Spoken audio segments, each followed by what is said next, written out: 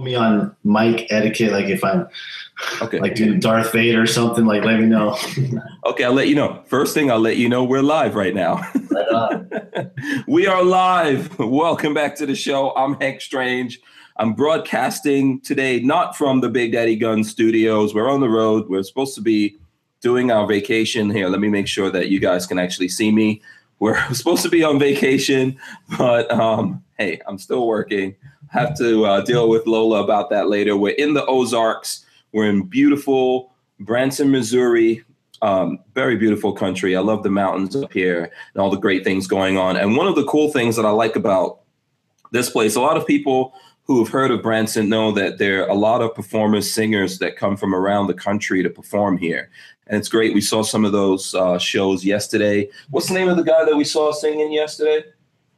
I'm sorry, what? Remember the guy that we saw singing yesterday, Lola? Remember who that was? Ashbury. Yeah, we saw Alan Ashbury? Alan Ashbury, I think, performing somewhere. So that's awesome stuff. But another cool thing that happens here, there's lots of people who make things in this area. So you can actually go, there's lots of craft stores, etc. And there's even some parks, some of the oldest parks, recreational parks in the country that you can go into, kind of like, you know, how you've got Disney and Universal. And in there are people, there are live people actually making all kinds of different crafts. There's blacksmiths and there's wood craftsmen and leather makers and people making quilts and blowing glass and doing all this beautiful stuff. And you can buy these things and have some cool things to take home with you and actually talk to these artists and artisans and craftsmen, etc. So what that brought to my mind is a friend that I met in Arizona recently, Mr. Blake Hernandez of BMH Knives. He makes some beautiful knives, and I wanted to have him on to talk about making things. What's going on, guys? Hey, Blake, how's it going, man? So you want to just tell folks out there who might not have heard of you, you know, who you are, what you make? Well, Blake Hernandez from BMH Knives. We make custom handmade knives over here in Phoenix, Arizona. Started off making it for all the good boys, firemen, some PD down here, and just it spread locally. And here we are today. We ship and sell knives across the world. Small artisan batch. I'm not trying to act all big time here. Small artisan batch knives that we make, but across the board, I can't pick a genre. Right. So go ahead. You were saying you can't pick a genre. Why is that? I can't pick a genre of cutting tool edge. It's just anything that cuts, I try to make.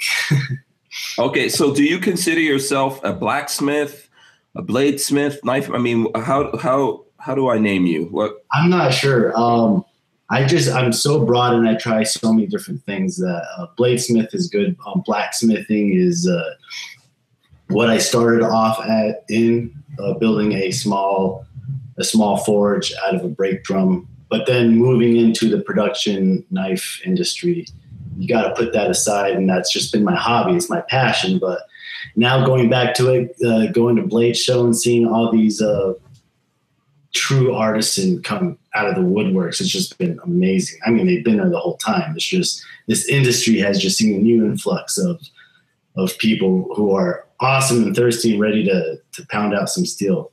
Okay, so here, I'm going to ask you this question because you just mentioned the Blade Show. But while you're responding to me, I'd ask you, like, while you're talking, hold up some of those cool knives you have there so that the folks who are joining in can see the kind of stuff that you're actually making. So this was the first time you went to the Blade Show, right?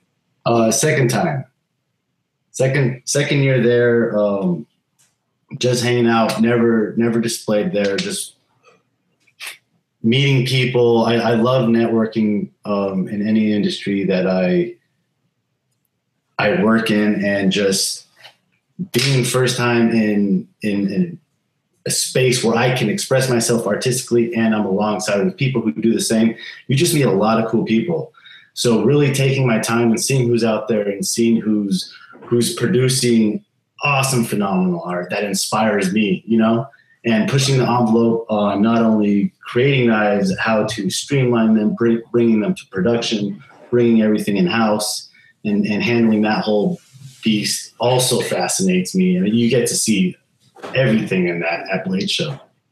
So tell us a little bit more about Blade Show. Is that like basically that's SHOT Show, I guess? And does it take place in Atlanta every year? SHOT Show. Let me tell you that SHOT Show is a crazy experience. Nothing touches SHOT Show. I was honored enough to be able to make it a SHOT Show. We ran into each other at SHOT Show this year, but man, I'm telling you what, the just enormous size that SHOT Show brings to the table. You can't touch that. But yes, on a smaller scale. But this year, Blade Show really, man, there was a lot of numbers there this year compared to last. Oh, okay. So it was really, really growing. There's handmade kids just wanting to make stuff with their hands. It's just incredible right now. Oh, okay, cool. Now let me check something here. Walter, my friend Walter Keller from Safety Harbor is saying that we're not live yet. Let me make sure that we're live. Lola, are you seeing us going out live? I'm watching you live. Yeah. Okay. Yeah. Lola's watching us live, Walter. I don't know what's up with your internet or whatever is going on over there. You need to get your internet act together. I don't know. I'm surprised I'm doing as well as I am right now, being next to the mountain and the preserve out here. Sometimes it's hit or miss. And this is your first live broadcast, right? You've never done anything. Live broadcast. Hank was kind enough to land the plane safely and on the tarmac. This is my first time. He hooked me up with the headset and. Yeah, move over a little bit. You're kind of like, we can only see half of your face right now. You're drifting off in your seat. There, a little bit more, a little bit. Oh, okay. I'm going to be a pro at this. Yeah, listen, this is not my first one. I've done a couple of them, but I still don't know what I'm doing. So you were telling us about Blade Show. I want you to keep throwing up knives. And then while you're throwing up stuff, just let us know what kind of knife you're throwing up there so that folks out there that want to comment can tell us which ones they're interested in. This one here is a custom Havoc from my half-inch line of knives. This half-inch 01 tool steel. And my thought and design behind this knife, you can throw this very well. I've since run into some people in the industry. My buddy Jason is a combat knife thrower, and he can absolutely whirl one of these from 40 yards. It's insane. So really, in seeing him throw and building knives, kind of inspired by his combat throwing style, has inspired me to make some of these, but also adding the double tang bottle opener on. So, okay. So that's a bottle opener there. Now, is this one finished? I'm assuming it isn't. This one, all I have left is a leather handle wrap. Again, these lines of knives, I want it to be simple. You could almost just take this as it is, sharpen it, and throw it. And this is Cerakoted, dual Cerakoted, military grade paint. So it's really durable. It's really tough. The heat treat on this, it was triple normalized, and that's a process where the grain structure of the steel gets really refined, really strong, and then you temper it, and it can really bounce off stuff and still keep a very hard edge. So, okay, so let me ask you, with that knife, I mean, I know, so that pattern that we see on there, that's Cerakoted in? Yes. So it's a single base Cerakote. My buddy Gypsy Knives, he does all our Cerakote here in Phoenix, and he will take a base paint, bake it, and then he'll do his artistic pattern on it. This was just a blood splatter, gray on gray. So that's all just artistic embellishment at that point. But it is military grade Cerakoted on the base coat. Just okay. So how durable is that on a knife? I mean, and what purpose would you use this knife for? Well, being that this is 01 tool steel, you get a lot of properties being high carbon steel. It's can retain an edge really well. It can sharpen pretty easy. It has all the performance aspects you want, but it rusts. So what we do is we just coat the whole knife with the Cerakote. It's very durable, impact resistant. Obviously, the toughest paint you're going to get. Obviously, every year we were at SHOT Show, they were coming out with some crazy stuff out there with their coatings and whatnot. But we got a good supplier here locally that we stay on top of all that. Either way, it just makes you have both high points of performance. Now you're having the durability or the erosion resistance of stainless steel with the performance of high carbon, basically. Okay, cool. So when you send those out, the blade's not sharpened. To get coated. Yeah. I mean, Correct. no. I'm sorry. When you send it to the person buying it, does it then have a blade on it, or they have to take it and get it sharpened? Oh no. They all come. You're catching all these knives in various processes of the custom production right now. I don't have any knives in stock at this point. So these are just customs I pulled off of the shelf. So when they get their knives, they're sheath, lock, load, ready, sharpened. They're ready to go right out the box. But unfortunately, this is the only ones I have for display today. Oh, okay. So okay, let's see another one, man. All right. What else you got in here? Let's see. I'm not gonna kick out of this. So this is a full titanium blade. And if you ever mess with titanium, that stuff is out of a comic book, man. It's really what Wolverine's claws are made out of.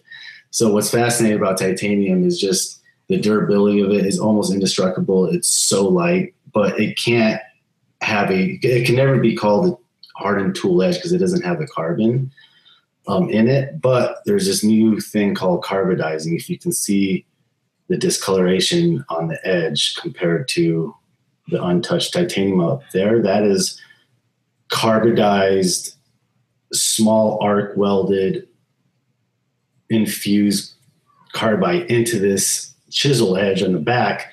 So when you sharpen it, you get the durability of titanium and you can cut with it now. So oh, wow. Yeah, it's a very fascinating process, but we make a line of titanium carbidized.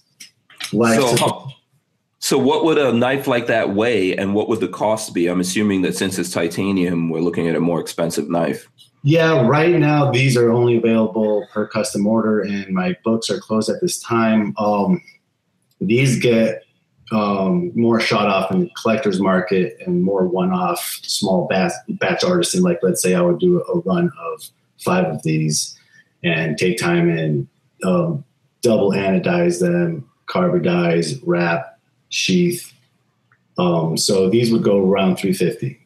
$350. Okay. So pretty much everything you make comes with a sheath, with a leather sheath of some sort? Yeah. Well, now that's interesting. You're bringing that up. I'm starting to make kits. Like I said, a lot of young kids at blade shows starting to make their own knives. And not a lot of people can pull out $350 for a custom titanium, rare self. Right.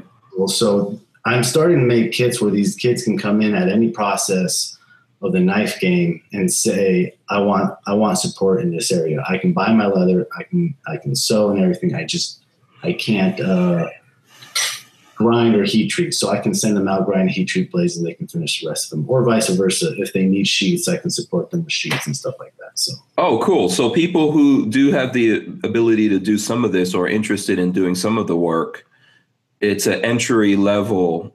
It's a way of entry into getting these custom knives. Yes, absolutely. Cool. Absolutely. So I noticed there that with the leather, are you doing the leather work yourself, or is someone else doing that leather work? Well, and here's the interesting thing. I'm bringing all the leather work in-house. I've done it both. I have a really good guy who does amazing custom work. And again, the way I've understood or interpreted the knife game as far as the business side goes to it, I just treated it like a custom house. Because when I did it that way, I say, okay, then I can network with another concrete pourer. I don't have to be this is my hand finished concrete. You know what I'm saying? It'd take me forever to build a house if I was going to bring it, but I can take the same structure and say, okay, I got a leather guy here. I got a Cerakote guy here. I got a heat treater here. They're all local. I can build a team. I can help support local. I love supporting local. I got a good guy. So if you really want a one-off leather sheath, I got a guy, John Lewis, down here, and he does the most fantastic work. He was the head of my leather department for a couple of years now, helped support, grow my business to where it was, because you can only make so many knives in a week as one person. And on top of that, you can only make so many sheaths, so that was the first thing. Right. Like we talked about before we went live. If you're looking at this as a hobby, you have to treat it differently if you're looking at this as a livelihood. there's certain things you're going to have to let go and focus more on the actual knife making. So he took on a lot of that production, and it absolutely fantastic Leatherman. So I am now bringing laser technology into my leather game. Therefore, again, I can up production. So this is all done at ASU. Okay, so it seems so guys can get stuff custom lasered into the sheaths. Now, so now that I'm not hand sewing everything myself, I'm saying, hey guys, I found a shop who's allowing me to use their laser and build these kits from there. So I go there with my sheet of shoulder, half shoulder, and if someone needed 10 sheets, we would laser up their pattern, put it in a CAD program, obviously tailor it to their knife, go print out their laser sheets, send it out in the kit, and that would be part of the kit. But for right now, this is the kind of quality that's coming out in my production. It's all folded over construction. These rivets are each 75-pound test each, so right. Okay. Just breaking later. Mm-hmm. So that's basically the direction I'm kind of going. Being a one-man show, you can only do so much at this time, and right. Breaking it out that way just made more sense to me.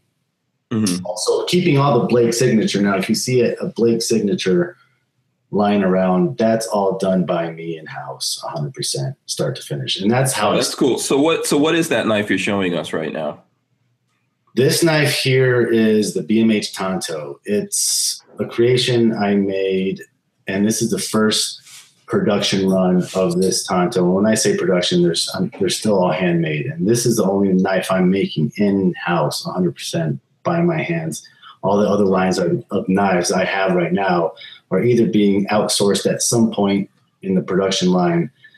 But right now, this Tonto here with the Tsuba and Fuchi, it is a unique proprietary system on how I lock this all together. Eventually, they're going to be interchangeable. You can change the scales, you can change the Tsuba, you can change the Fuchi, and just kind of have the most customizable fixed blade on the market is what I'm saying. So your knife is more unique. That's very cool. So let me ask you a few questions here. I before I get into the serious questions, someone made a comment about, let me see, a knife gun. Someone was asking about a knife gun. I think that, they're referring back to some stuff that we've seen here in the past in the show. With a trainer that was doing some stuff where he was using a knife and shooting at the same time. What do you think about that, though? I know it's a little bit silly. Basically, I interpret that as just life support, like secondary life support. And that's what these are really fashioned after, very small, very sleek. And the way the belt is constructed, it is just very malleable. So this goes horizontal carry. I'll just show you. Oh, so that runs right into the side of your belt. Right into the side of your belt.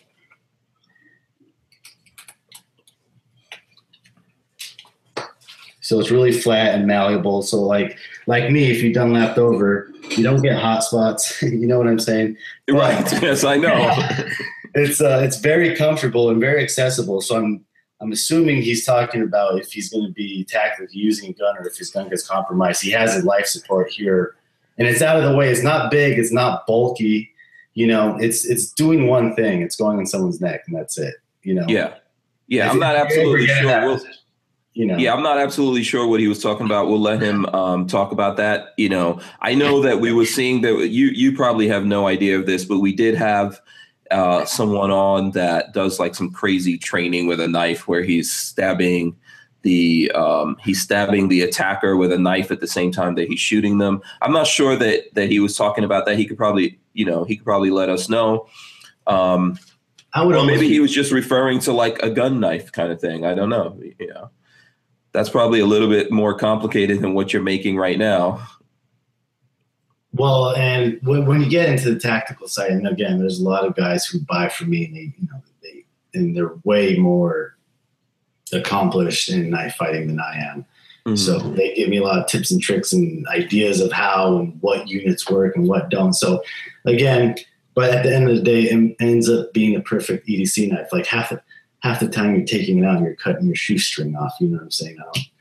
Last time I've been in a vicious knife fight was never, but you know, it happens. But again, it's however you want to use it. It's not there. You don't feel it. You never know it's there. It's very sleek. It's conforming to the body, and they're sharp. That's basically it. Yeah, the way that I would think, I agree with you with knives. I do EDC carry a knife. I'll show the one that I'm carrying right now. This is a Spyderco. Let's see, what is this? Spyderco CPM S30V. Nice. It's a very lightweight thing. I believe I actually got this from the late Boy Scout as a gift when he came to visit, and he came on the show and talked about knives. I'm not like a big knife guy. You know, I do more gun stuff on the channel, but I'm thinking about getting into it. So it's something that I want to start getting into. And so for me, like you said, carrying something like this is for opening boxes and stuff like that mostly. You know, I do have something else that I carry. Usually I have some other kind of backup that I'll carry in case I can't get to my right hand, which is my gun hand. If I can't use it or I'm in a struggle with someone, I could get something else to kind of get them off me. And that's where a knife would come in handy, right? Yeah, and that's when I would always, if you're going to tend to worst case scenario, I would always fix blade. There's just too many variables into opening stuff. I know there's a lot of very functional opening blades out there, but when it comes down to it, simplicity, that's why the Tonto is just so simple. And I just love the design of this, and it is what it is. You know, it's a sharp cutting tool edge. Use the tool as you please, you know, as it suits your needs. Right. Absolutely. So let me get into some questions here. I'll go through these questions and then we'll go on to more of our conversation. So someone out there wants to know if you have tips for someone who's new to knives. So far as the buyer, like what should they do as a buyer if they're new to knives? Like I just said, and they don't know a lot about knives. What would you look for? What would you say they should focus on when they're buying knives? When you focus on buying a knife, especially a custom handmade knife, I'm assuming that's where he's more leaning towards. Just know there's many ways you can skin the cat. So get more stuck on the knife maker and what he represents, and then you will always love the knife. If you go after like, I need this knife, it needs to be this, it needs to be that, you're never going to be happy. You know what I'm saying? Fall in love with the process. Understand that it's a handmade knife. Understand there's flaws. We're not CNC machines. You know what I'm saying? Understand that it's the whole idea that we're completing and doing this task, you know, from start to finish with the creations of you in mind, you know what I'm saying, of making you guys happy at the end of the day. So note that, fall in love with the maker. You'll never be upset about the knife. And especially if you pick the right one, they're gonna stand behind their word. They're gonna fix what's wrong. They're gonna know about customer service. You know what I'm saying? Okay. So if folks out there looking, what I'm gathering from what you said is that like figure out what maker you want to deal with first, right? Is that what you were saying? So like their style, like does their style? Okay.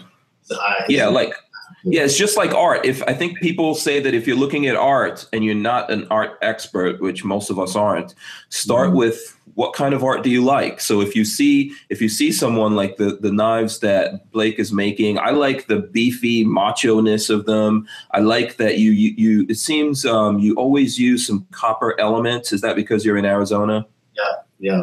Yeah. So I like those copper elements. They're very masculine, your knives. So if you say, wow, I like that, then once you've identified that you like that artisan, then you go to them and try to get them to custom make something that fits further and just see how they run things overall. You know, just there's a certain relationship between maker and collector, or maker and art enthusiast, whatever you want to call whoever's buying into you as a knife maker. There's this unique bond that happens. So make sure you don't overlook that, because when both parties overlook that, then you got the whole, you know, now I'm a consumer against, you know, you get that whole unsatisfied. It's harder to be unsatisfied when you have an open line of communication with the maker, but that's because you've selected them wisely, you know, because there's so much out there now. There's so much to pick from, you know. Yeah. time. Take your time. Really give yourself time to fall in love with it, and then you'll understand it. You understand what it takes for us to do from start to finish, rather than just rushing in and saying, I just want a product because of X, Y, Z. You know what I'm saying? Yeah, I think if I think you're hinting at the customer, like manufacturer or maker relationship that sometimes might get strained because, you've got that thing that the customer is always right. But in this case, you're dealing with with an artisan that's handcrafting this thing for you. And there's certain things that I'm sure that you have some things that you don't necessarily want to do, right? So even though someone's paying you to do something, you might say, yeah, I don't really make that, or I don't believe in that style. Is that? Even further going into, okay, if you're towing the line of buying your first custom hammer knife, and you don't know, like, I don't know if this is worth it. If it's not, if you question yourself, is it going to be worth money? You're not ready. You haven't spent time under that one maker looking at his stuff every day and be like, man, we're like, oh man, that guy's a cool guy. I really like how he talks, and we like, what he stands behind. Eventually, once you make the jump into a full custom knife, you're buying into the maker more or less than the knife. That's irrelevant at that point because he's been validated. He can make knives. He's made a lot of knives, I'm sure. You know what I'm saying? Give yourself time to fall in love with the process of being part of history because there's only a few of us out there. And I know it's growing, this market's growing, but at the end of the day, these pieces are going to be around long after worked on and generations after that. So it's basically, there's more of a romance to it that once you get into it, talk to some of my collectors, that's it. They can't wait for the next one. You know what I'm saying? And I can understand that. Falling in love with some of these other knife makers I deal with. And some of them are my friends. I'm like, I can't wait to get the next Tony Nickel. You know what I'm saying? So it's really a process that you want to, if you want to be into it and get into it, but wait for that moment, I mean, rather than just rushing in and being disappointed, like, man, I spent this much money, you lost sight with it. Yeah, understand the whole patience. Yeah, understand the whole patience involved there. Okay, let me go on to some, because a lot of stuff is coming through my head, but I want to make sure that I get these questions for folks out there because I'm sure they have a lot of questions about this and they probably don't get to talk to someone like this unless they're actually buying something. So the question here is, what is the turnaround time? Which I guess is relative to what we were just talking about. Yes. So that all depends. And again, it's different for every maker, and every maker goes through a struggle of books being closed, of too much demand too much demand, not enough supply. So my answer to that, it just depends. I'm right now building a smaller production line of knives where, again, I'm either taking my lean manufacturing tips I've learned and made and applying it to it so I can produce a bigger yield, and or subbing out some of the processes to laser, so I'm not hand stitching stuff. Some of the turnarounds on those customs are 2 to 3 months. Some of my Blake Signature customs are closer to 9 months, but that all just varies on what you're ordering and at what part of the custom ladder are you ordering it from? How much am I involved into it? You know what I'm saying? Yes. One of the things is that I think I'm going to say somewhere in the 80s, probably, right? In the 80s and 90s. And even in the beginning of the zeros, we got into this thing where everything had to be mass manufactured and be there really fast. And maybe as a society, we got away from people like hand making things. But we're starting to get back into it now. There's a huge resurgence in that where people are like falling in love with stuff that's handmade. Like maybe it's because now we're so disconnected from each other every day that we really, a lot of us are communicating like this. Right. And here's the thing, what's funny, so you take this one peccary, for example, and it could take me, let's just say 8 hours to make one peccary, but I can make 10 of these in 30 hours, and that's because of the way I understood lean manufacturing and I actually applied those skills. The same thing that back in the 80s, like you mentioned, we kind of got out of control. We focused too much on that, so much so we're lean manufacturing so much, we're not even doing the work, we're shipping it overseas, right? But now we understand, wait a minute, me as an artisan, I can still make the same knife just because I'm applying lean manufacturing position into my shop and the way it's arranged and the tools I have to build to produce this at a lower price. That doesn't devalue this. that actually adds more art, another layer of art. I know guys who are able to scale businesses because they can understand lean manufacturing and not only just create a masterpiece once, but create it, in a buffet setting. That's hard to do.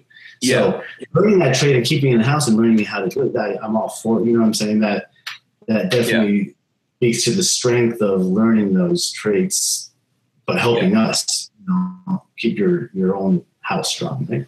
Right, absolutely, and I think if we're getting back into this thing where we want things that are handmade, we kind of have to like switch over the mindset of where you order something on Amazon and then like Amazon's going to where you can get that thing in that day within a few hours, and this is not a situation of that. It's going to take some time. Of course, the thing that really bothers people out there nowadays is that, there's some shysters out there or people who take money from them and then they never get things. And that's why I think, definitely everything should be buyer beware.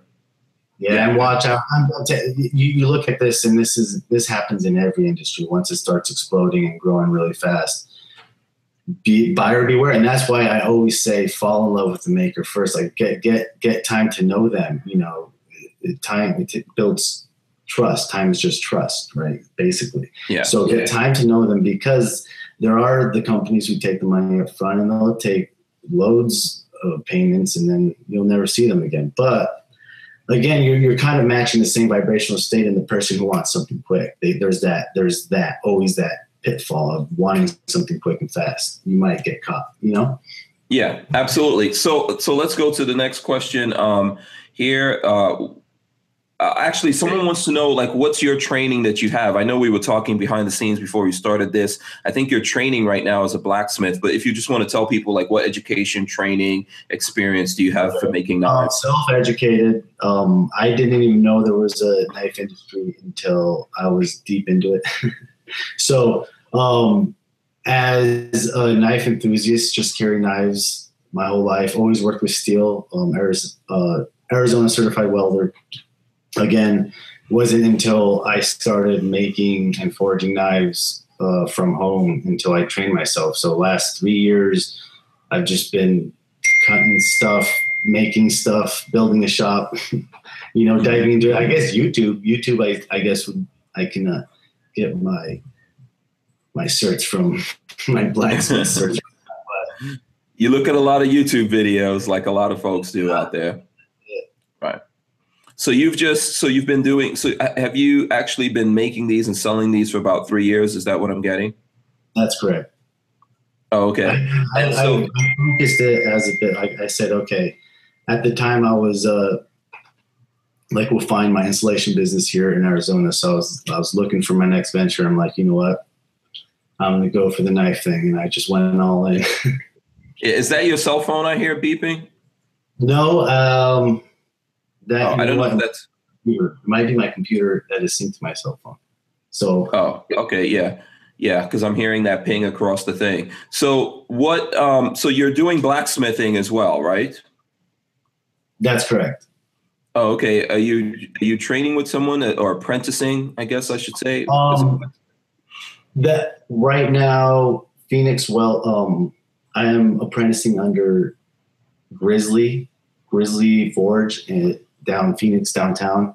So He is my old gate. He's my old gate guy from 2008, back when I used to remodel homes, used to be a superintendent.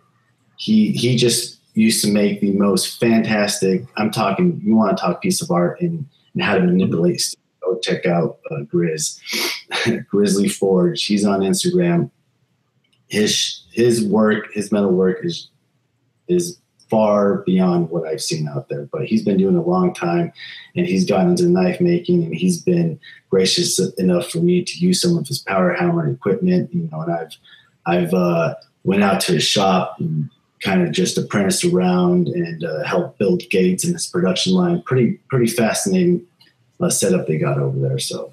Okay, very cool. Yeah, for anyone who wants to see Blake's stuff, you can definitely go on BMH Knives on Instagram. He's very prolific on Instagram, puts up videos, pictures, all that kind of cool stuff all the time, so you can see what he's doing there. And then the last question that I have here before we just get back into our regular conversation, which is kind of along the line, someone wants to know, For a person who's interested in making knives, you know, how would you suggest they go about it? I know you've done it one way. So with your knowledge and experience of how you've gotten to this so far, how would you advise someone wanting to get into it now?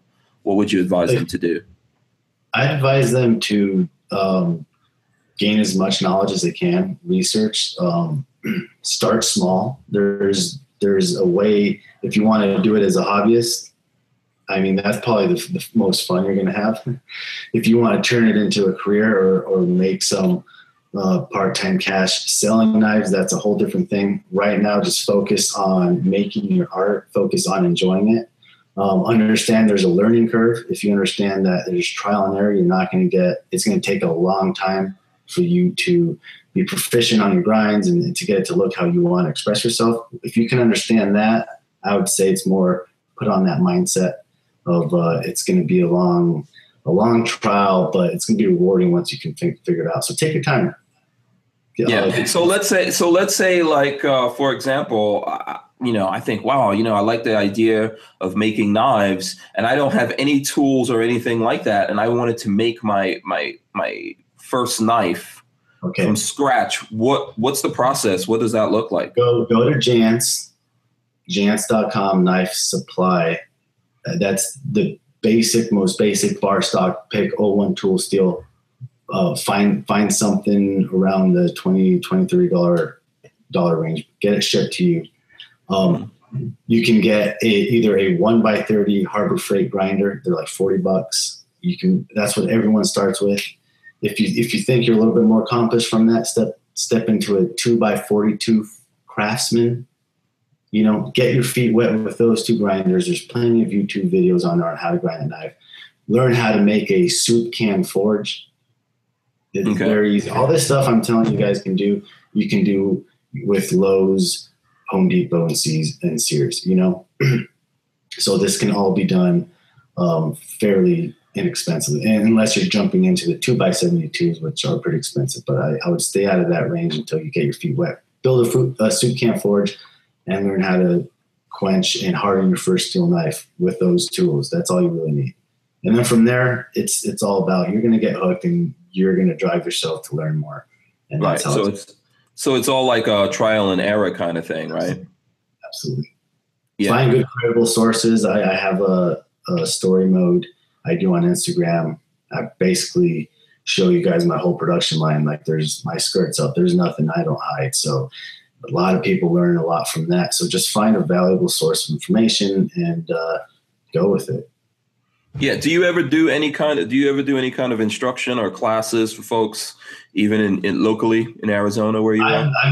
I've done a lot of private mentoring. I have yet to kind of scale that up a little bit, but I'm thinking about it. I'm thinking about holding maybe a Saturday class for local guys who can come and want to start learning and getting their hands wet and figuring out what that looks like. That could be soon. Okay, cool. So what about apprentices? I mean, do you have people who maybe don't know anything and they want to get into it and they're local to you, that they can come in sometimes and maybe train with you? You can, show them the ropes kind of a thing? I have an apprentice program. It's being built right now. It's been up and down for the last year, really trying to find, it takes the right person. It really takes the right individual who's going to put and wear that apprentice suit on and really take it for what it is and take it all the way home. So really trying to find the right individual to do that, but for sure, that's always a great way for you to have hands-on learning too, and learn a valuable skill set that you can carry on for years, while adding a lot of value to a small shop. Yeah. I think it's a great idea. People don't do it nowadays as much. I think especially a lot of young people, when they think about their future or a career that they want to get into, they start with money, but it takes, anything what you do, what I do, there's so many things that you have to learn. And a great way that you can give something to someone at the same time that you're taking is offer to go in there, work for them for free, show them that you're really interested in this and you're willing to give them something. And then that's a fair exchange for everything that that person's giving you, that it took them so much. I'm sure, I was looking at a video that you have on your website. It takes a lot for you to do this, even though you're an artist. To make a successful business out of this, you really have to focus. There's a lot of hard work that goes into focusing on the whole business aspect of it, right? A lot of balance. Yeah. So what kind of thing do you look for? Because I'm trying to help out the young person out there who wants to get into something like this. And obviously I'm saying, hey, a great way to start is go be an apprentice to someone that most likely they're not going to pay you at all. Yeah. Or even if they do, they'll pay you very little, but it's a fair exchange. What kind of qualities are you looking for in someone Here's what you do. If I have any advice for young kids coming up and you want to get into knife making, find a shop. Again, find a knife maker, maybe someone you bought from before, someone you believe in, right? Go to a shop, ask him if he can come help with no expectations and be ready to work, because I'm telling you what, and that's possibly what happens when these apprentices don't work out, is the intensity of they're not ready for the labor. Let me just put it that way. They're not ready for the labor. This is not easy work. It's back breaking. If you look at the blacksmith, pick any era, the feudal era with the knights and everything. They worked, you know what I'm saying? It's very laborsome, moving steel, cutting steel, grinding steel. So be prepared to work and for long hours and to just give, because a lot of us guys in the shop, we're overstressed. We need labor, but we don't have labor we can trust. You know what I'm saying? You come in there with no expectations, not with your hand out or nothing, and just add value and really show that maker that you're there to do whatever it takes. That's what someone's going to look into, and then, it can grow from there. But if you come in there expecting something or not patient enough, or, you're not ready for the intense labor that it's going to be in the long hours, then it'll break somebody. Yeah, I think we can't stress that enough. I see it a lot. I see it with my kids, to be truthful, that they see things and they think, wow, this is exciting. This is cool. I want to get into this. And then they have very little patience. And even though they're a lot healthier, being younger, you think, wow, this person will be a lot healthier than me. They just don't have the patience and the focus and the stamina that it takes. They don't understand that these things are intensive. It's very intensive to do this. And as a business, you're taking a chance on this person because you're actually slowing down what you're doing to start teaching them. And you really need to make sure that you trust them, that you're not bringing someone into your business that destroys it, right? And part of me as a leader also, I've found that just what you said, it takes a lot of time for me to train these people. So the first 3 months, I'm giving a lot. There's not, a lot of times these kids work 3 months and they're like, okay, what are you going to give me now? I've worked for you 3 months. You don't understand. I've trained you for 3 months, which has taken a lot of time and energy, but I failed to communicate that with them openly enough. I need to start communicating more and say, hey guys, this is what the expectations are going to be. This is what it's actually taking me to, you messed up the first 10 knives. It was not till your 30th knife till I could at least only spend 2 minutes on touching it up and then it can go to the production line. You know what I'm saying? Like, they don't understand that. They don't see that. But although they are learning and progressing, maybe I award them too much sometimes and it just gets, okay, I'm doing good now. So it's a big part of it has to do with me. Now, me not being able to figure that out in the last year, who has been doing all the grinding?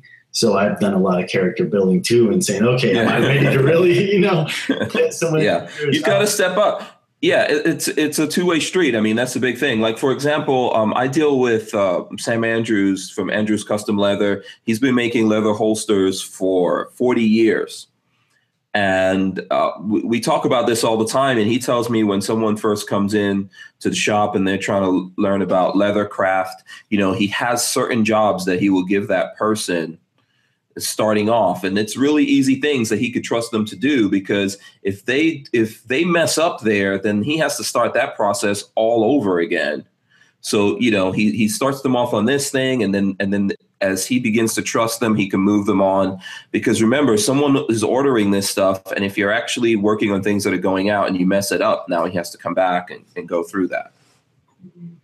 So that's interesting. Yeah, definitely.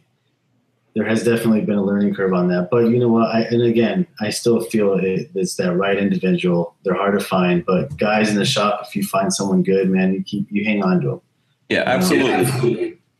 So let's see. For example, we were talking about time. Here's one of the things. Now, I don't have any of your stuff here with me. I do have you made this little micro axe. You remember that? Yeah. Yeah, that was really cool, man. But I didn't bring it with me. So I just wanted to go through, just for the sake of us talking about making things. Now, I was talking to you about this off camera, so I wanted to show this. This is something that I picked up here let me make sure I get it on here. So this is something I picked up here in Branson, actually in a park called Silver Dollar City. I think it's one of the oldest parks in the country. And you have to pay to enter there, and then it's got, like roller coasters and all that cool stuff. But inside the park, there are artisans, people making glass, and they're making quilts, furniture, knives like this, all kinds of things. And you can see them working on things and then buy it directly from them. That's cool. I like that stuff. Yeah, thanks. And this is so this is from DK Smith. He doesn't have a website. He doesn't have social media. And it's basically, this is made from a railroad spike, like a rusty old railroad spike. And this particular one is a dagger. So he told me that he doesn't even like making these, and he may stop making them pretty soon because it's got it's a blade on both sides. It has to be sharpened. Right. And then, so here on the handle, it's not just turned. This is a pineapple twist, which he says is really difficult to do. Yeah, it's the way you score it during the process. When it's all heated up, you twist it and it turns out all scaly like that. I love that. That's great. Yeah, it's amazing. So when I see something like this that involves so much work that someone has to do, I'll show you guys the hilt there for a second. I think it's got a marking on it. Now, have you ever done any railroad spikes? Yeah, my buddy goes caving all the time, and he just brings me boxes of railroad spikes. So I have a whole bunch of them, and I normally beat out tongs or tools with them. Sometimes the carbon is a little low on them, so they don't hold an edge as something as O1 would, but they have their place in the knife game. Right. Sure. So what kind of steel did you say it was again? The railroad spikes, it depends what area you find the spikes at, depending on, sometimes they're D2. The D2 ones are the good ones. But other times they're just a softer alloy. They don't have enough carbon in it to hold a keener edge, but again, enough to cut and process cardboard and all that. But a lot of the knife guys, what they will end up doing is forge welding a piece of higher carbon steel at the edge of the knife in the spike. Okay. So I think Walter's asking. I don't know if he's asking about your website. He's asking if you have any spike knives on your website. I don't at this time. I have spikes in my forge ready to be pounded out of the knife. But none up on the website. Right now, my website is very lean just due to the fact that I'm trying to switch over the production and get a little bit more volume on the website for you guys.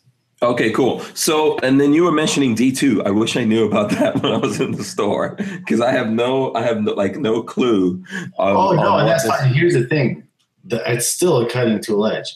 Just because it can't outperform some other ones, it's just different on the scale. It's a softer knife, but again, it is what it is, and it's not your fault. It's not the maker's fault.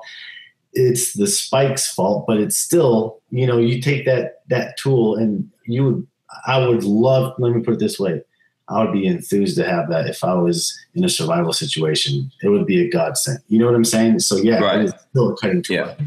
Yeah. And honestly, I mean, what am I going to use it for? This is going to be like a letter opener or something, so in my office, I want to look cool. I'll be like, yeah, check out my letter opener. And that's fine. There's nothing wrong with that. Absolutely not. Yeah. And it was still forged by someone, that's still a lot of work. To bang out a dagger like that, that's a lot of work. That's great.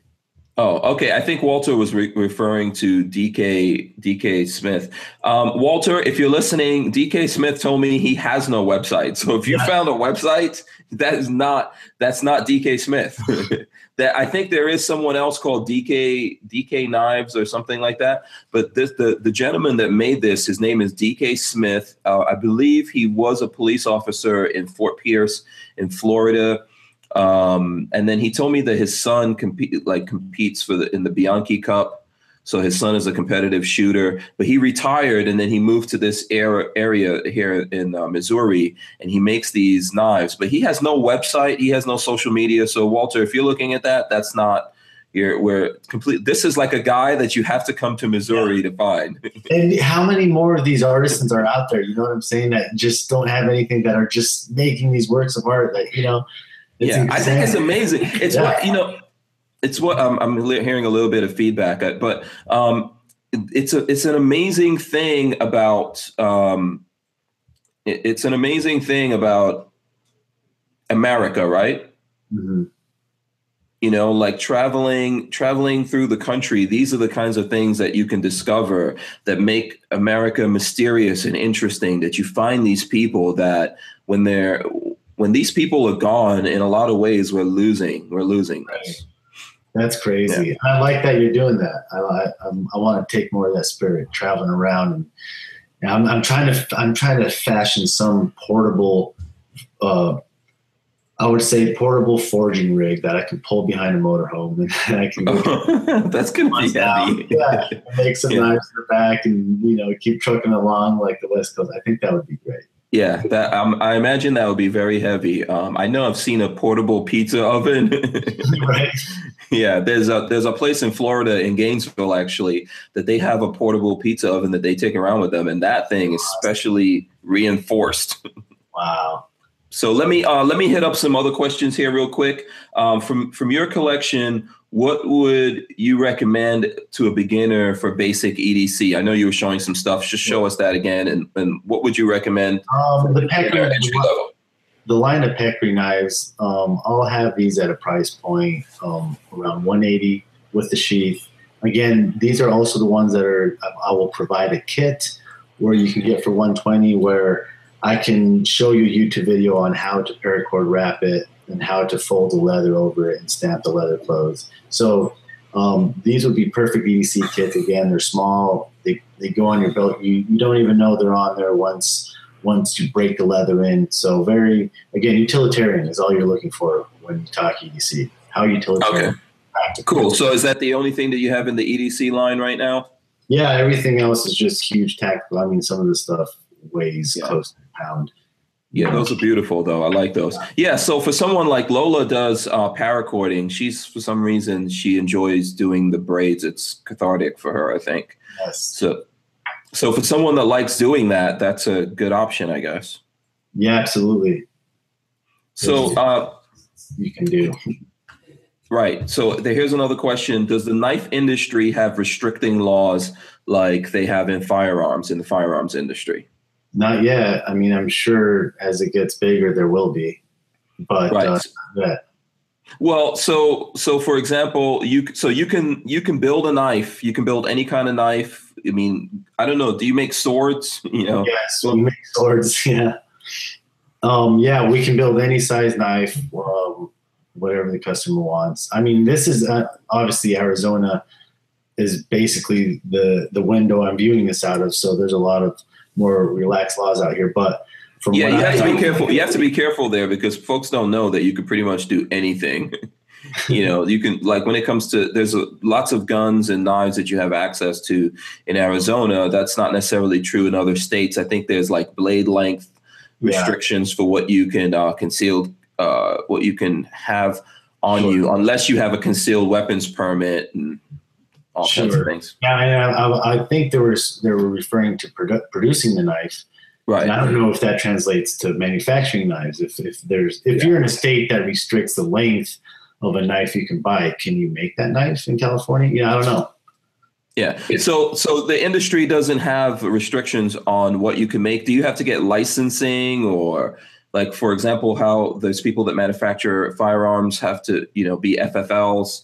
Do you have to get those kinds of licensing to make knives? I don't think the knife is to that level yet, or I hope it never does be. But no, it's because then you're thinking, where do you butter knife, kitchen knife? Like there's so many different industries that would just be affected by it. Like I feel like you just couldn't. I don't know how you would try to contain it to a certain style, right? Right. So do you have restrictions on what you can send? I mean, what you can ship out around the country, or even more interestingly, overseas? Do you have customers overseas? No, I go through customs all the time, and it's just clearly marked cutlery. So not at all. And again, every time a customer purchases something, it's know your laws. This is my piece of sharp art I'm creating for you. Know your laws, So most of my collectors, everyone who buys, they understand the game. If it's got to stay in the house, it's got to stay in the house. Right, absolutely. So now something that you, I don't know if I'm sure Lola will bring me any other questions. Something that I thought was interesting that you said that you're always gathering different materials to make knives out of, right? Yes. And so, Go ahead. No, I was just going to ask you to elaborate on that. Well, there's, again, when it comes to making a knife, and that's why you can take knife making, and it could be anything you want. You can come and you can provide an offering to this industry that no one's seen. People are using exotic materials that date back, ages, historical materials, so it's you find the essence of the knife and just make it yours. Pick whatever material you like, whether it's changing the steel, whether it's a handle. Some people use mammoth tooth. There's just some people use historical woods. This is a piece of oak from Lincoln's barn. There's stuff out there that you can really just snazz up the offering to the knife and make it your own. So what kind of materials are you gathering? I do a lot of Damascus steel. I forge weld Damascus steel as well. Just getting into that. So apart from that, I use a lot of carbon fiber. There's some Moon Glow, some of the fancier G10 material or composites. There's so much aerospace stuff out there too that you can use. It's just insane what you can do to a knife. Oh, cool. And then you were saying that, so for example, you're gathering stuff that just exists out there in the environment already and repurposing it, like spikes. Yeah. Shed hunting, you can do a lot of shed hunting here in Arizona. You can find antlers, stag handles. Didn't you pick one up also? Oh, yeah, I did actually. Now, this is from, let me see. I want to make sure that I give the right credit here. So I'm going to show, I did get something from Ken Richardson Knives, and that's this. So this is a antler, and basically this is a drop point antler, and then it has a brass hilt there. And see G10 spacers in between the antler stag and the brass hilt. You see that there, the white and black? That's a G10 spacer? Yeah, G10 spacers in between the antler. So that kind of small detail that you just keep layering into the knife just adds more value. That's good work. Right. See, I didn't even know that. If you I didn't notice it. You're right, but I didn't notice that small detail. So this is another knife that I picked up, and I think you can get these. So Ken Richardson, the family makers of knives. I don't believe that Mr. Ken Richardson. I think he died a few years ago, but his family is making knives. They do have a website and they have social media, and I believe that you can even get things.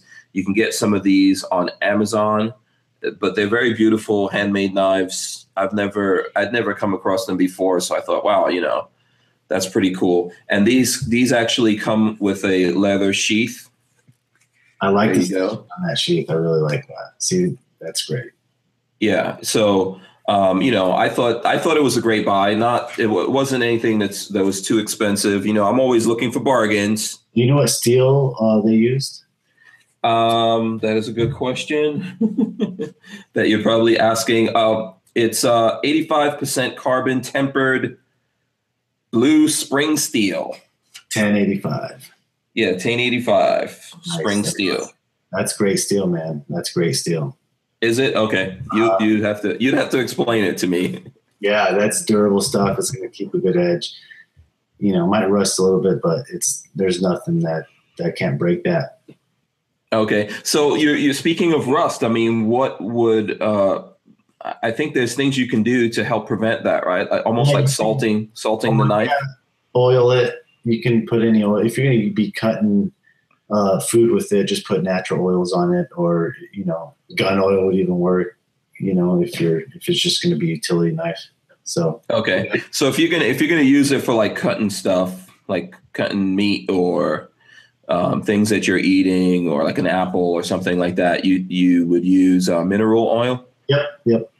So what's the process of going about that for people who don't know, like this? Well, you just rub it on the knife. So wipe the knife down afterwards, rub the oil on it, and wipe down the excess oil. And that's it. It's just a daily maintenance thing. If it gets out of control, you get some rust spots on it, a tarnish you don't like, put the oil back on it and use 1,000 grit sandpaper, and you can just kind of scrub it off and it kind of fade off. It's not going to be a perfect finish again, but at least it's not going to have the tarnish on it. But. Okay, so initially, do you do that? Do you put that oil on a few times, or just do it one time? You do it a few times as you use it. Just remember, keep it dry. Just make sure you don't put it in the holster wet. That's probably the quickest way to tarnish it. Okay, and I know that the guy in the store was telling me that really, when you store it, don't store it inside of the sheath. Right. All my camping knives are stored inside the sheath, but you're not. It's good practice not to. Yeah. Yeah. So what's the reason for that? I mean, even if it's dry and you put it in the sheath, there's still moistures created in there. Well, in the hide, it's still leather, it's still skin. I'm sure their moisture get trapped in there. It's easier for it to tarnish. Okay. So now, so it seems like you're gonna have some stuff made out of elk horn or antler and stuff like that. Well, I got a couple of big elk sheds. Whoa. Okay. This one's a massive one. I'm still concerned if I can use this one. Sometimes I get sun rot a little bit, and there's a crack in that one. So it's I've built a big buoy out of a burr, and it ended up failing on me 2 months after the customer got it. So you really got to pick a. Okay, so if there's a crack in there, that affects structural integrity. Yeah, there's a certain point where it gets too sun faded, where you can't use them. So this one's questionable. But if you find good sheds, and if you use them too green, they'll split on you too. You kind of got to let the shed stabilize. So after it falls off, about a year, if it sits in the woods about a year under some shady tree like this one here, I'll get a lot of good. Oh, okay. So you're when you're looking for these things now. So I don't know if you're looking for people to send you things from around the country. Probably not, because you want to actually see them, right? Oh, they can send me stuff. I get a lot on my following, my antlers, and I get some moose. I got a couple guys up in Canada who always hunt me stuff. Okay. So you I think from what I just got, you said that if you're looking at something like this, you want to get something that was sitting more in the shade than sitting out in the sun. Correct. Okay. Now, this has been sun bleached, and you can restain it, but it's not the stain I'm concerned about. It's more the crack that's starting to form. I don't know if you can see it, but right.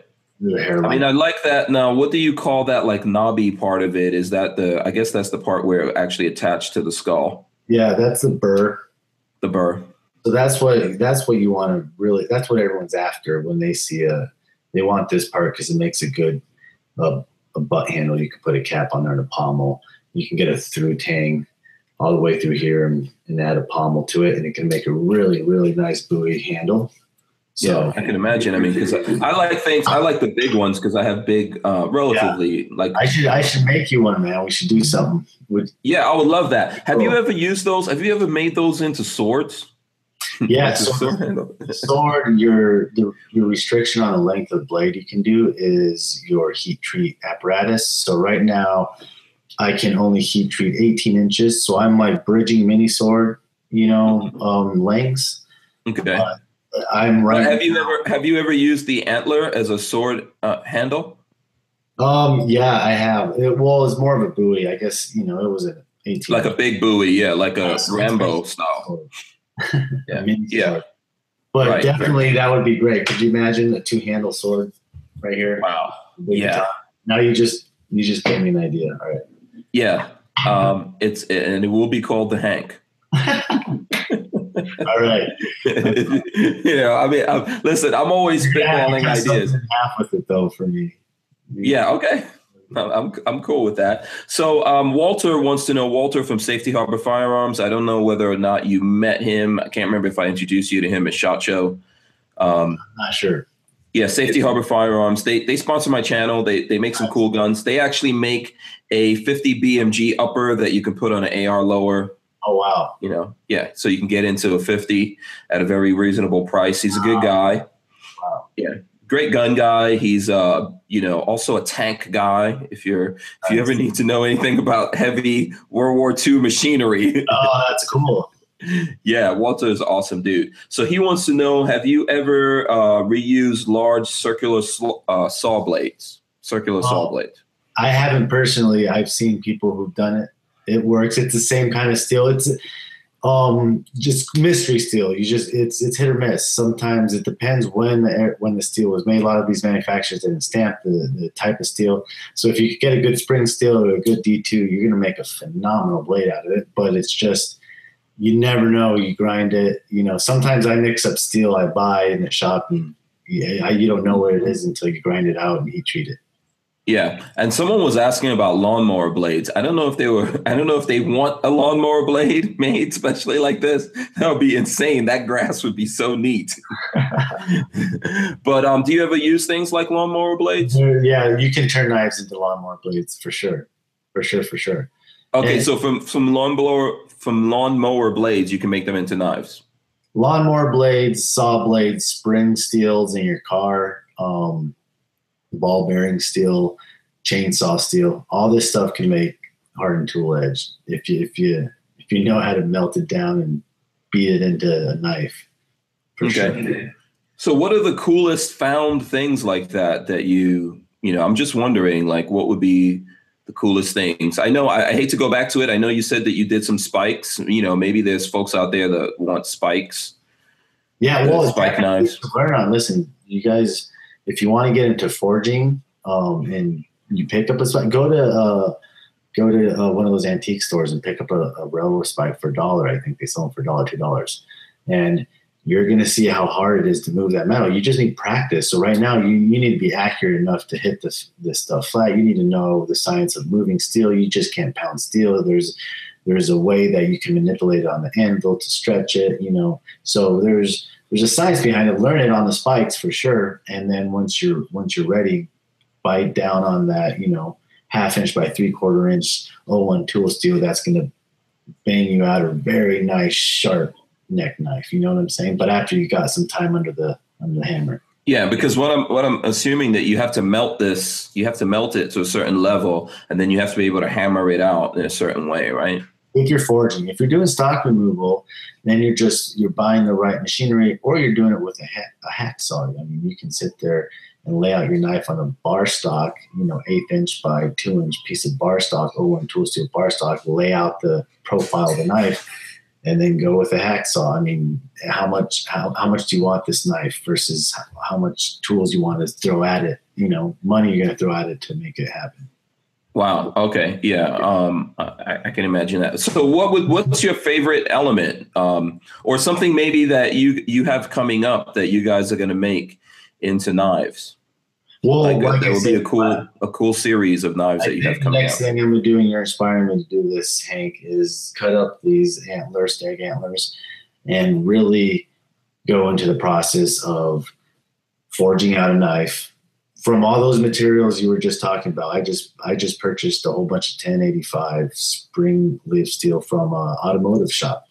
Guys, you just got to get creative. A lot of these guys are throwing the scrap away, or you can pick up a couple scraps for $20, $40, and it can make a great knife. So I'm going to take that. hopefully bang it on something that looks sharp. I want to pour a copper guard. So I'm right now my foundry outside. I'm revamping my foundry. I'm making a new. It's going to be basically a hot lava machine. It makes hot lava. It turns copper into hot lava. And I'm going to pour my own hand guards and attach these all these antler handles into it. So I really want to combine the forging, the smelting, and the antler stag into, I don't know, I could probably make at least 20 knives out of these handles. So that you're going to see me documented on YouTube. Oh, cool. Yeah. And for anyone that wants to know, I am going to be doing some stuff with Blake. You know, I met him, I think I was, Shockwave. where did I meet you? Shockwave, I think. Yeah, Shockwave in the desert. Last year, I went out to Arizona for. Yeah, you know what? Actually, yes, I think I met you through Ken, who's a good guy. Ken is from K&M Arms, for anyone who knows about Ken out there. Very nice guy. He introduced me to you. I was there. I went to Shockwave. He invited me to come out to Shockwave, but I was in Arizona for the Henry 1,000-man shoot. That's right. Yeah, and then I think I also went to the SEMA show, and then I went through Arizona, went to SEMA show, then came back for the 1,000-man shoot there, and that's how we met. So I am, I would love to come out and do some stuff. We do how it's made videos on my channel. It's my favorite videos to do. And I think they're also the most popular videos that we have on the channel. People really enjoy seeing things being made. And some of those videos go from half an hour up to like an hour and 10 minutes or an hour and a half sometimes, and people enjoy that. So I would love to do something with you. We've got to make plans for that. For sure. Yeah. I'm looking forward to it. I can't wait. Yeah. And what I'll do this time, just so that I'm not busy running around doing a bunch of crazy stuff, I will actually come out there specifically to do this with you. Because we tried. It was both of us. We were just. It was a busy time, but it was fun. It was great. Yeah, absolutely. I mean, for people who don't know, the tagline for Blake is "Good Knives, Good Vibes," right? And you're a really good, cool, mellowed out guy. Are you a Californian? Yeah, I actually am. I was born in California when I was 2, so I'm basically, but yeah. That's cool, man. You've got a real laid back attitude. I like that. So, I don't want to keep you here on the line doing this all day. I think we got a lot of good information here. Are there anything that you wanted to cover before I wrap up? Maybe you want to show us some of those knives. People really like that Tonto blade. So if you could just hold that up and show us that, the copper on there is beautiful. If you can just talk to us about that.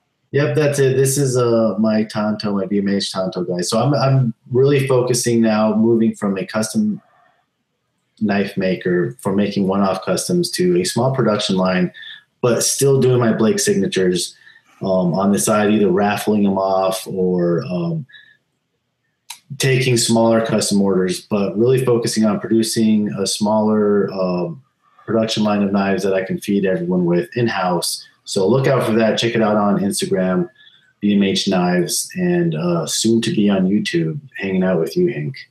Absolutely. So, that blade, that knife that you're showing there, that Tonto, what does something like that cost? You still got those, right? You're still selling. Yes, I still got this. So this is a higher end custom with all the file work on it and everything. Let me just give you a range. They start at $350 and they move up in the upwards of $1,200. But again, being that it's so customizable, we're talking when you're switching the Tsuba to Timascus, which the part itself is $90, $80. You're talking about higher end collectible materials. We can get that crazy if you want, or we can scale it back. And eventually my production line of Tontos, the whole system locked and loaded with this sheath, I want to be around $250, which is a very, very doable system. Right. With what you get with the blade and the scales, the Tsuba, the Fuji, all handmade. So yeah, very cool. Very cool. What I'm actually, I would like to get, I got this idea from a movie or something. I would like to get 2 lightweight Tonto blades that I can have in a sheath in my back. Nice. And then I could just take out 2 Tonto. Totally. I'd like to get a rig like that at some point. So absolutely. And I know, one of the things I think that's cool with you, you're always like giving away some cool stuff to the folks out there that follow you. So maybe for the people who watch this all the way through to the end, do we have some cool things we can give away from BMH? You can send them out to me and then I'll send them out to folks out there. Absolutely. I do a lot of print art.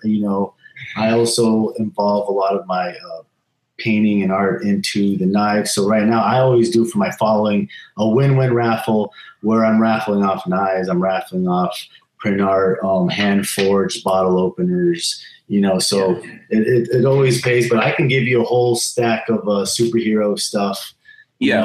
Done. So here's what I'll do, guys, for everyone who's still watching this, just to show that we appreciate you guys watching this, I'll get some stuff from Blake together and we'll put some little packets together. So we'll try to do that for some folks out there who like and share this. What's that? That's a Deadpool print. So I'm doing a limited run of prints of these. So I can give you the runs of 80 through 90, Hank. How about I do that? Oh, wow. Awesome. That's amazing. Thank you. For sure. Yeah, absolutely. So, so for the folks out there, that's like 10 of them, right? That's 10 of them. I'll give you 10. I'll send you. So 10 folks out there, Lolo put together a package for the 10 folks out there who actually like this video on YouTube and share it out on some kind of social media, and just mention us in there, tag us somehow so that we know that you did it. Also tag BMH Knives, and definitely don't forget to go to his Instagram. This guy's like prolific on Instagram.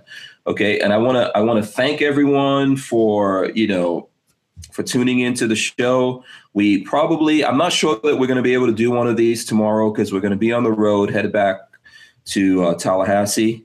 We've got to drop off one of the boys at FSU. My older son is going to FSU. So, that's a cool thing for us out there. Yeah. He's a Seminole. I know that, we live in Gainesville, so there's people that every time I say this, they get mad. They're Gators. So I'm sure I'm going to get like, how come you didn't make him a Gator? Well, unless you chose him. So I just want to let everyone know that. Please go and check out BMH Knives. Blake's a good guy. Any last words, Blake, before I stop the live broadcast here? That's it, man. If you're looking into getting into the game, go for it. It's great, and just spread the good vibes, man. That's all you got to do. Good knives, good vibes for sure. Great. Thank you. Yeah. So I just want to thank everyone that supports me.